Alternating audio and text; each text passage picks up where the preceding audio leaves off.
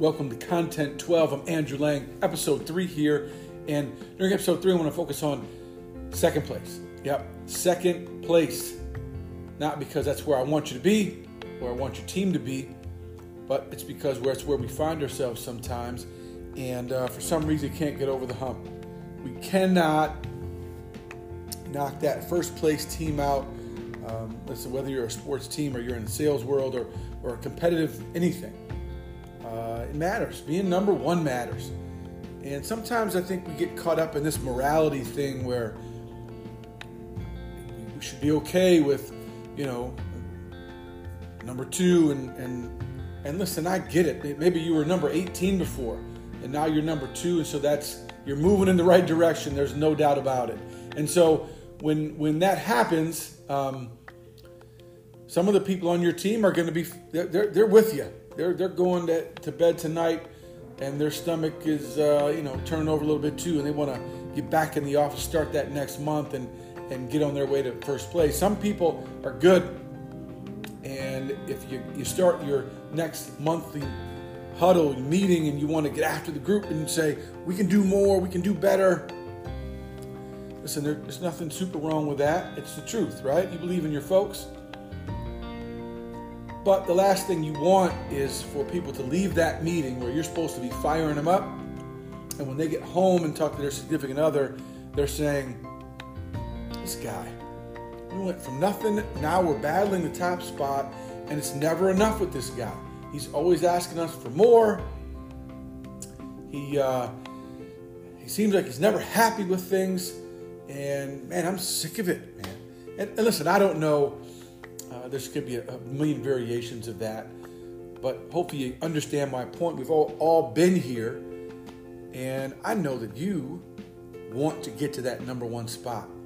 If we're competitive all, we have some competitive juices flowing in our body. That's what we want. So here's my suggestion to you. Here's the content that I would use and hopefully making people think about this goal to get to number one and not put any undue pressure or some morality clause on somebody. Let's just tell them a story. So you get them in and say, hey, listen, I'm going to share some things with you as we go start this next month or this next season, whatever you happen to be doing. And we have some lofty goals. My expectations are high. But let me tell you a little bit about the 1936 Olympics. That's right. The 1936 Olympics is where Adolf Hitler, it was hosted in Nazi Germany. Adolf Hitler was letting the world know that he was going to build the master race. And oddly enough, this was the first Olympics that was nationally televised. So not only was in this part of history, this is what Hitler's toting, he also could broadcast it for everybody to see. Unbelievable, right? So, there was obviously many athletes sent, but there's one particular gentleman that was sent from the United States. And this is a gentleman I'm thinking of, and I don't think, as I tell him this story, you're going to be able to guess in your mind who I'm talking about. So, again, 1936, track and field was a big deal. The 200-meter race was a big deal in that time. And we sent some athletes over there from the United States of America. And promptly in the 200-meter race, this particular gentleman dominated all of Hitler's guys. Hitler had gold, silver, and bronze all planned out with his master race, and this gentleman wiped him clean, bested the last Olympic record at this point, and you don't know what his name is. You have no idea who I'm talking about. Which is crazy to me. Let me go one step even further. This gentleman has a brother that broke the color barrier in Major League Baseball, Jackie Robinson. So, not only did the guy I'm thinking of have one heck of a famous brother, he also defeated Hitler's master race in front of everybody in national TV, and you have no idea who he is. You want to know why you don't? That's because he finished 0.4 of a second behind Jesse Owens. I bet you know who Jesse Owens is. You know that guy is the one that defeated Hitler's Nazi Germany master race. Took him down for everybody to see. And you know who Jesse Owens is. But you don't know the guy that finished 0.4 of a second behind him. Now, what's crazy about this is he went to Oregon to run track. He ran 3 years, I believe, at Oregon. Somebody gave him a pair of track spikes, and he wore those spikes his entire time at Oregon. Came home, was asked to go to the Olympic trials, didn't have the money for bus fare, so the town chipped in and got him a bus ticket, made sure he got to the trials, competed in the trials, made the Olympic team in those same track shoes, the same shoes. Went to the Olympics, raced against Hitler's folks and Jesse Owens in those same shoes. I wonder if somebody would have got this guy a new pair of shoes. I wonder if we're talking about him instead of Jesse Owens. But the reason that you don't know who Matthew Robinson is because nobody cares about second place. There is no one that cares about second place. And if I was talking to a bunch of 6-year-olds, I wouldn't hesitate saying this because this is not my opinion. This is years and years of teaching from generation to generation. You simply don't know who Matthew Robinson is, but you do know who Jesse Owens is. That's just who we are as a people. That is what we're taught. And so you don't care about Matthew Robinson because he finished second. It's just the reality of the situation. So how about we just embrace it? We embrace that number one is where we need to be as a team. We have the skill.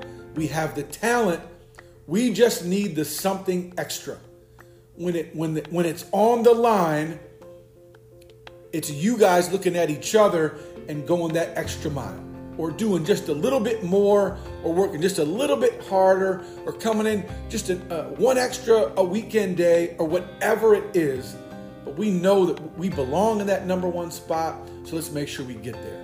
And my hopes are that as somebody heads home and talks to their significant other, they're saying, damn it, I don't want to finish in second place anymore. This is driving me crazy. Number one is where we should be. And I believe if that's the way that you allow content to get into your message, I bet people are much more accepting of it. It's not some overbearing leader that always wants more. It's somebody that's, man, it's right. It's the real deal. Number one is where we should be. And it's not that we're not working hard or not doing things, but you know what? This is where we need to be. So, as always, I'll give you a tip. And this tip surrounds comparing yourself to the team members that you lead. And listen, we all want to tell stories of yesteryear and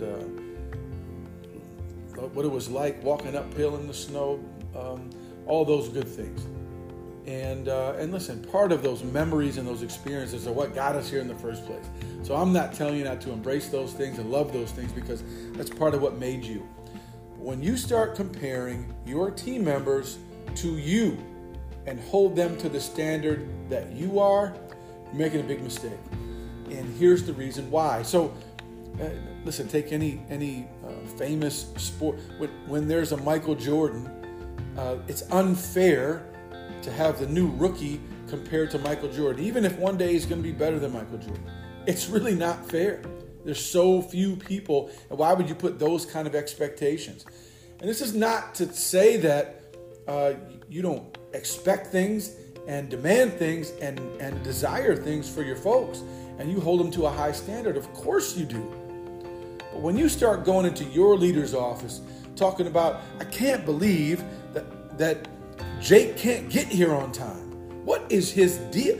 I would never do that if I was in Jake's shoes. If I wanted to be a future leader and you can't get, I would never do that. When I was trying to be a future leader, that would never happen to me. And listen, that's all well and good. And even if you're not in your leader's office and you're just thinking about it, here's the real challenge. Here's the real problem with comparing your people to you. is that you're going to be disappointed. There are few leaders in this world. It's a 1% crew. And so if you're just going to find that you're going to be disappointed and people aren't going to live up to the expectations that you've given them and you set for them. And it doesn't mean there shouldn't be expectations. They just don't have to be how you measured yourself. And I think that's important, because if you're going to walk around disappointed all day, your people will find out. Your people will know it, they'll feel it, and they'll start to react a certain way. And it's not healthy to walk around disappointed all the time. Not healthy for you. So listen, set a bar and make sure that you're encouraging and demanding and holding accountable people to get there. But just don't make it comparable to you, because there's very few of you in this world, leaders. There just are.